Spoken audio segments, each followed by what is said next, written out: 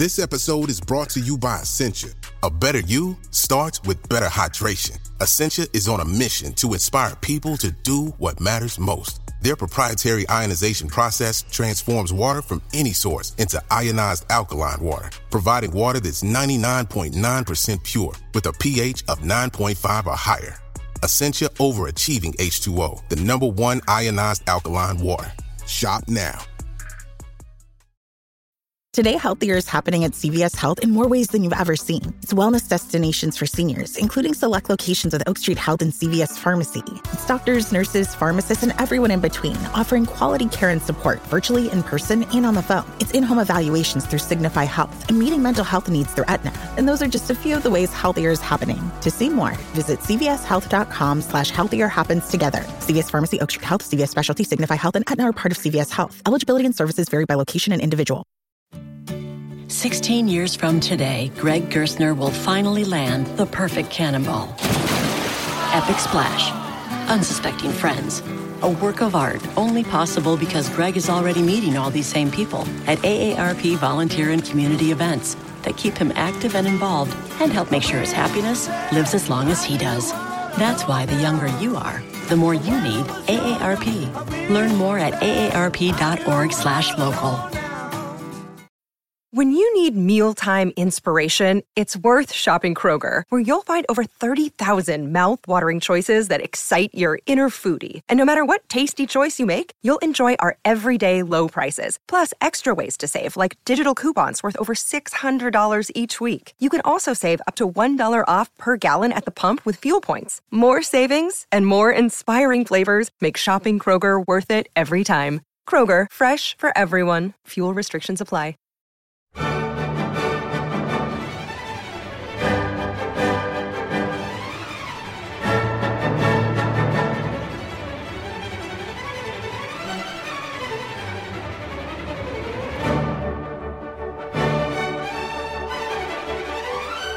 Welcome to the BBC Music Magazine podcast. You can subscribe to the magazine by visiting classical-music.com or to our interactive iPad edition by visiting itunes.com.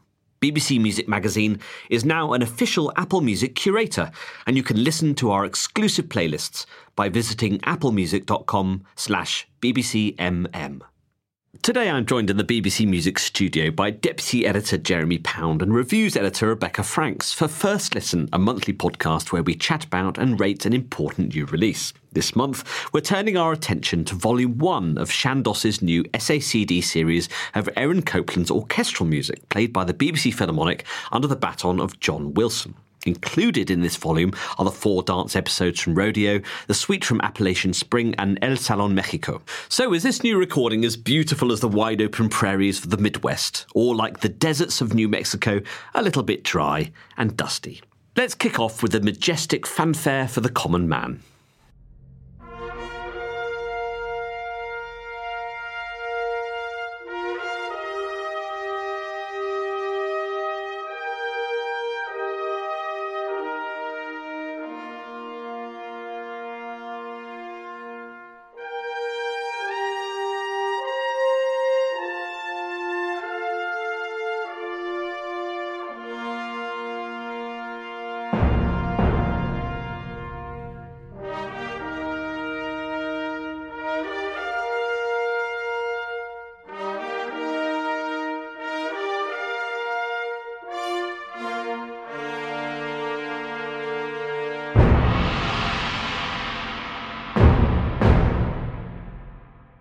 So that was an extract from Copland's Fanfare for the Common Man, and it's volume 1 of his new series of recordings of Aaron Copland's music. This time he's concentrating on the ballets, and actually that wasn't a ballet, but Rebecca, we do have a rather attractive selection of music here by a conductor who's usually well known for conducting music from Broadway shows. It's interesting to see him doing this, also American, but a completely different repertoire in a way. He's hit the headlines in recent years for his best-selling prom concerts and the tours of his Broadway and Hollywood recreations of film scores. And you could wonder how well he'll turn his hand to all of this repertoire, even though when you start digging into his discography, he's actually already done some, Elgar and Vaughan Williams, lots of English 20th century music. So, I approached this disc with a real degree of curiosity. His disc of Elgar from a couple of years ago, which was pieces, kind of fairly lesser known pieces from the period of the First World War, was absolutely superb. And that was with the BBC Concert Orchestra. So I had high hopes of this as well. And he brings out a real richness from the orchestra. And the BBC Philharmonic, I think, are quite well known for their real lushness of tone. But here, there's a real sort of filmic quality to it, which we can actually hear in El Salón México, actually, can't we? Yes, that you can actually. This is really, they're brilliant at this stuff. It's partly because they've been doing an awful lot of Spanish repertoire, partly because of the chief conductor, Juan Jomena, who has developed them in the Spanish repertoire. And while this isn't Spanish, it has kind of Spanish inflections and Latin American inflections throughout the disc. And they make, as you say, they make a glorious sound. And as you say, we start off with El Salón México, which is it's a fascinating piece.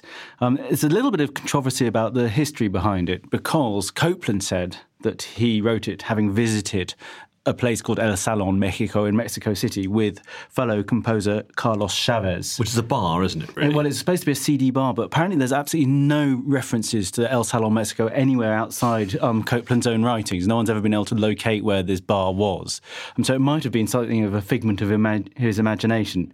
However, just to put it in a nutshell, it's basically about a bar where there are three levels of people, they're separated into three different areas. You have the sort of those who have no money at all and don't even have shoes. Then you have the ordinary sort of workmen, and then you have the level above that. It's kind of social strata. And the dances you hear in this piece reflect those three social strata. So let's hear an extract from El Salón México.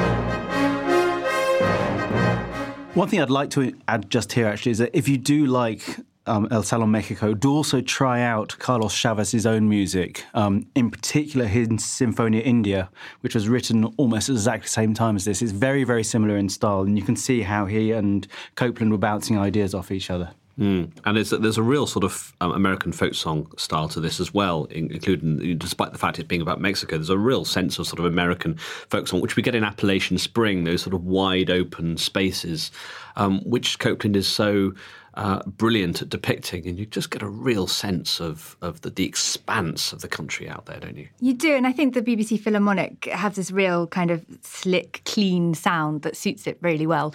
And Copland sort of has created our vision of America, essentially, in this music. As you say, it really suggests the landscape. In an Appalachian Spring as well, we have this whole idea of living this sort of good, clean, simple life, which really now has become so intertwined with our idea of what, American heritage is. So it's a sort of fascinating piece of history as well. Do you sometimes get the impression that maybe the sound is perhaps a bit too slick and clean? I wonder sometimes whether that's sometimes to the expense of some of the sentiment. Yes. Yeah, I think I would probably tend to agree, actually. Yeah. But it is beautifully played and beautifully conducted. I mean, the pacing is extraordinary, and I think the recording, the SACD layer, is very rich and very, very beautiful, which is exactly what you need with this music. Which extract are we going to hear? We're going to hear a bit now from the Simple Gifts movement. So this is where Copland uses a shaker melody and varies it. It starts off with the clarinet, and then we're coming in a little bit after with, you hear this sort of very fresh orchestral sound world he uses.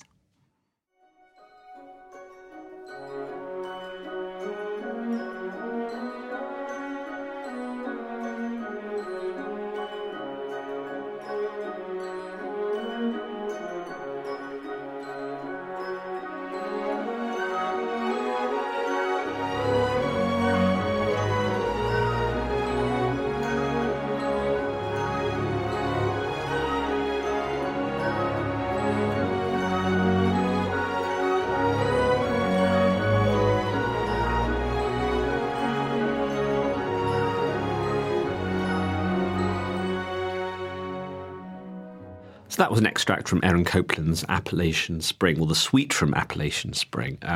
Also on this recording is the ballet, is the suite from the ballet Billy the Kid, about the notorious outlaw captured and put to death for the reward of $500. Billy the Kid is depicted absolutely wonderfully in this music, and there's an extract here which depicts his capture, and as the cowboys sort of jump up and down dancing in celebration, you can really hear, I think, the orchestra really getting right to the heart of the textures. It's very beautifully crafted music, and the recording really just sort of gets right to the nitty-gritty.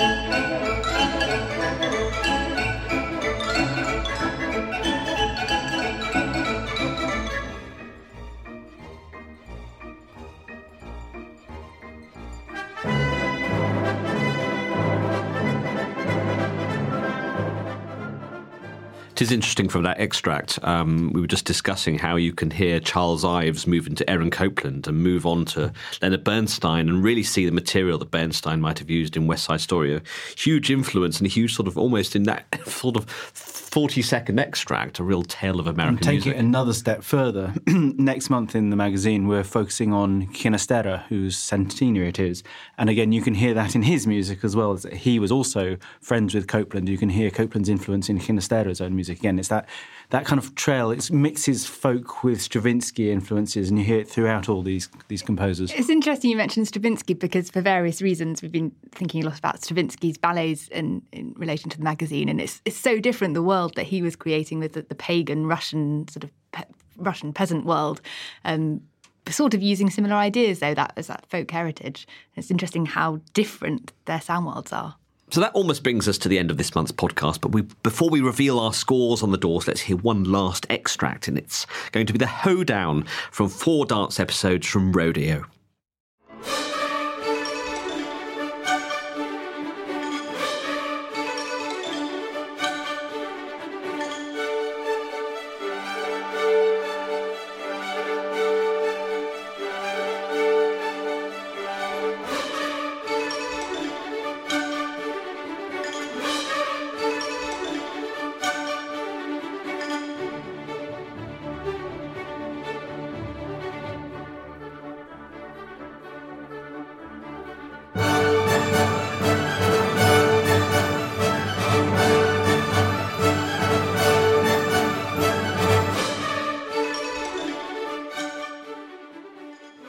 So that was an extract from the hoedown from 4 dance episodes from Rodeo by Aaron Copland. So scores, please, team.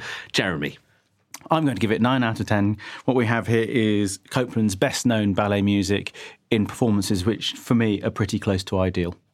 Rebecca. I will give this 8 out of 10.